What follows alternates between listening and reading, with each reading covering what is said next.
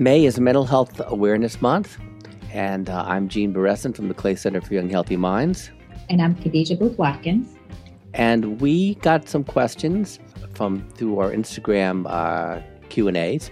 And I'd like to introduce Dr. Gagan Joshi, who is director of the Bressler Center for Autism. He's also on the faculty of Child and Adolescent Psychiatry at Massachusetts General Hospital. So, Joshi, the question is, how do you find out if your teenager has undiagnosed autistic spectrum disorder? Well, thank you, Gene, and thank you, Khadija, for inviting me. Well, let me put it this way. There's a good news and a bad news. If the diagnosis of autism has been delayed to the extent that in teenage years you're thinking of a child may have autism, the good news is that the autism which they have is definitely of a more subtle kind, more higher cognitive kind, and not the one which is obvious in the behaviors from the get-go. The downside to this is that they miss the opportunity for interventions because the diagnosis is delayed. Now, we know that the social demands in our lifespan are really extreme in the teenage years. Now, the autism, which is often diagnosed late, is like individuals who are intellectually capable, who have intact language skills, who are in the real world in regular schools, attending classes, and they are the ones who face the enormous social demands, especially in the teenage years when things are in transition and in flux. And these are the individuals who make good eye contact. So they don't give an early clue that they could be autistic, but they do make good eye contact, but they don't read emotions very well. They are good in reading very strong emotions, but as they transition into teenage years, the demand to read subtle emotions and the conversation in teenagers often shifts from being verbal to non-verbal. These individuals start struggling socially to interact. If your child has a history which can suggest that they could have autism spectrum disorder of, say, nonverbal learning disability, sensory processing disorder, auditory processing disorders in early childhood, those are kind of two clues that they could have autism spectrum disorder. What happens as the social demands increase as they become teenagers, there is more demand to sort of be flexible. Socially flexible. They struggle with that social flexibility.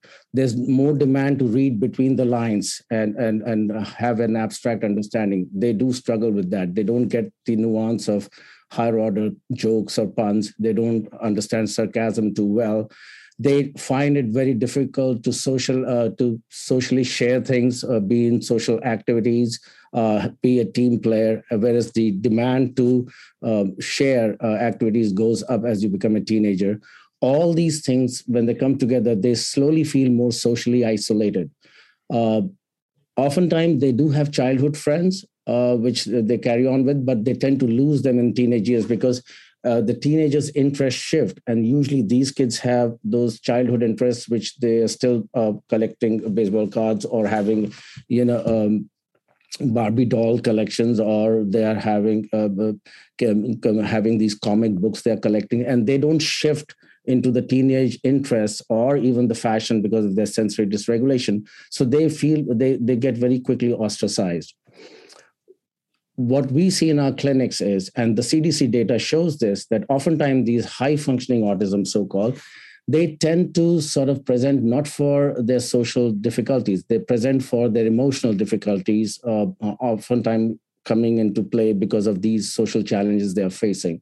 And they present with more anxiety, emotional dysregulation, and anxiety and emotional dysregulation, they when they present in this population, they make their autistic behaviors worse. When you're anxious, you become more unempathic. You're not making a better eye contact. You're not reading emotions well.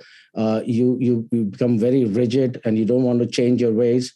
And then these kids don't want to go to school, not because of their intellectual challenges, but because they're not able to manage the social challenges they face in school. So the classroom activities are fine, but the recess time when they're in the break, they find it very overwhelming to manage that. Now, in our program, we exclusively focus on individuals who are intellectually capable, who have language skills, the very kids we are talking about, and oftentimes not diagnosed till the early teens. In the Bressler program, we see them across the lifespan. If somebody has suspected diagnosis of autism, which we find half the population does, they have never been diagnosed before with autism, and they're diagnosed for the first time in their teenage years, which is our majority of the population in the clinic. We have a program to take care of these individuals through our outpatient clinic, and there's a Bressler program website you can access through MGH, and you can request for an evaluation through the web-based screening and evaluation process. We are there to help these children. I also want to add one more thing, that the COVID had a very a negative impact on the social development, even of the typicals. And in the autism individuals, it had an impact on the kids not getting the services, things done through Zoom. And it has been extremely taxing for parents to substitute for providers which they had access to prior to COVID. So these are challenging times. And these individuals with autism, their challenges are extreme in the teenage years. And it is extremely important to sort of be vigilant about their social lives. And if you notice a child who is socially isolating, who's getting more anxious, who's getting more rigid, refusing to go to school, and sometimes they are so. It's a myth to say that they don't have insight. They do know that their social dance is not going well. They do not know why. And they may even at times make claim to have friends, but in reality, nobody's inviting them for birthday parties. They're not going over to their friends' houses. Nobody's coming over. So just to keep an eye that they are socially feeling very challenged and emotionally dysregulated.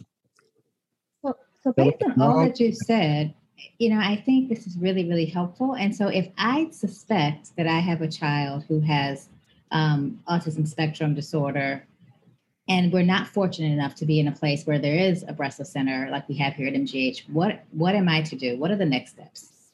So the next steps would be, if your child has autism spectrum disorder and your providers are not mental health providers at the moment, it could be to reach out to the pediatrician and describe to them, what are you concerned about? What are you observing, which makes you think child has autism spectrum disorder? And based on the age range, there are these screeners.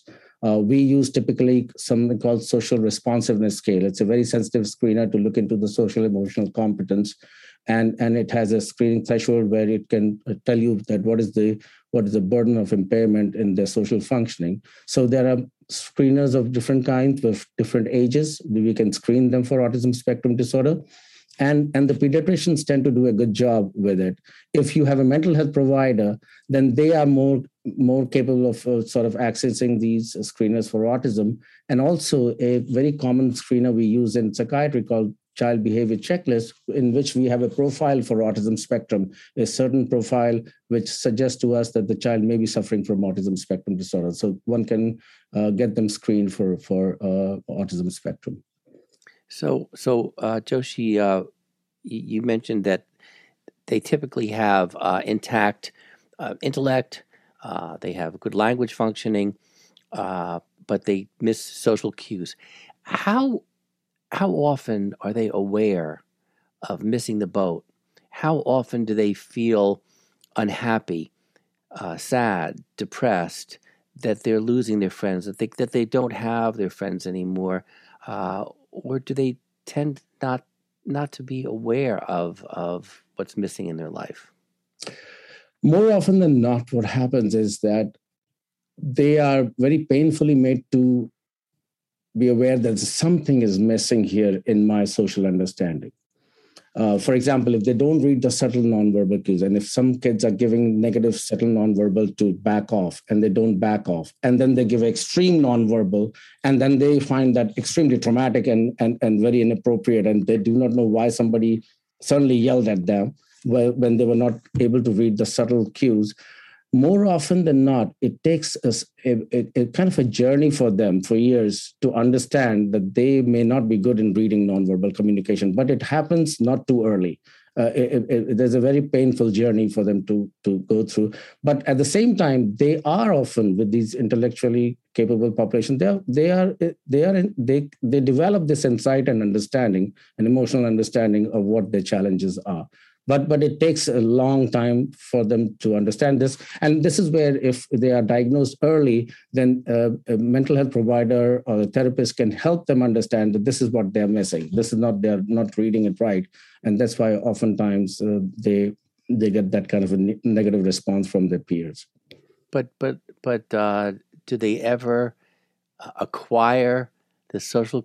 So do they ever really acquire the social communication skills that they've missed out on, or do they learn to kind of understand themselves and cope with it and accept the fact that they're limited and, say, pick professions or situations that don't necessarily require them to be socially interactive?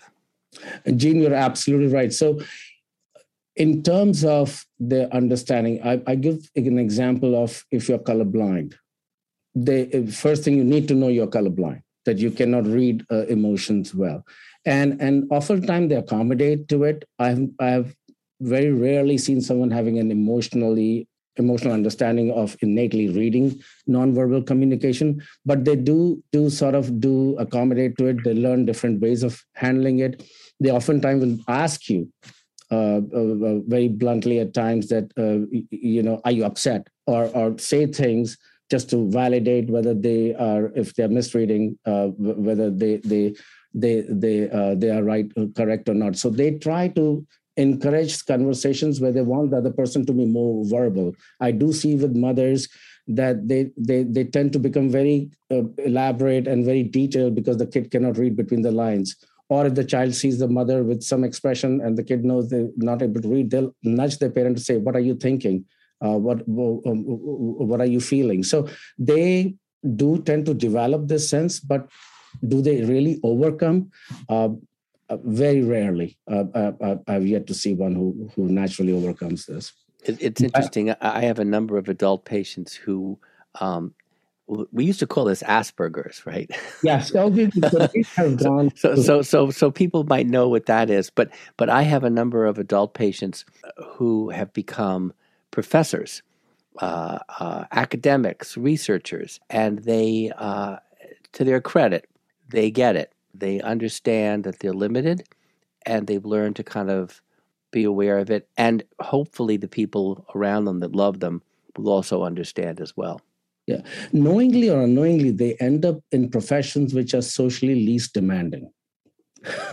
So that these struggles, they can minimize them. I have someone who I told him that you are better on stage than off stage. So never talk to the audience off stage. Just stay on stage. And he does amazing on stage. And he sort of tries to avoid personally interacting, which is very unstructured when they're off stage. Well, this has been great. Is there anything that we haven't asked you about with these high-functioning people with autistic spectrum disorder that you would want parents or caregivers to understand about their teenage or young adult kids? One message I have for them is that teenage years are the worst years in their lives, and parents do tend to feel very hopeless. And they then tend to underestimate the potential of their children. What I've seen over the years, and I've lost my hair now and I'm grown old, I've seen kids for more than 15 years in my care, under my care. And if one error I made, oftentimes was that I underestimated their potential. Autism spectrum disorder is not a static disorder. It changes. They do tend to overcome the challenges, may not become proficient socially. But when you see a teenager with spectrum, this is their most difficult phase of their life, and their life gets better as they get older. So never lose hope.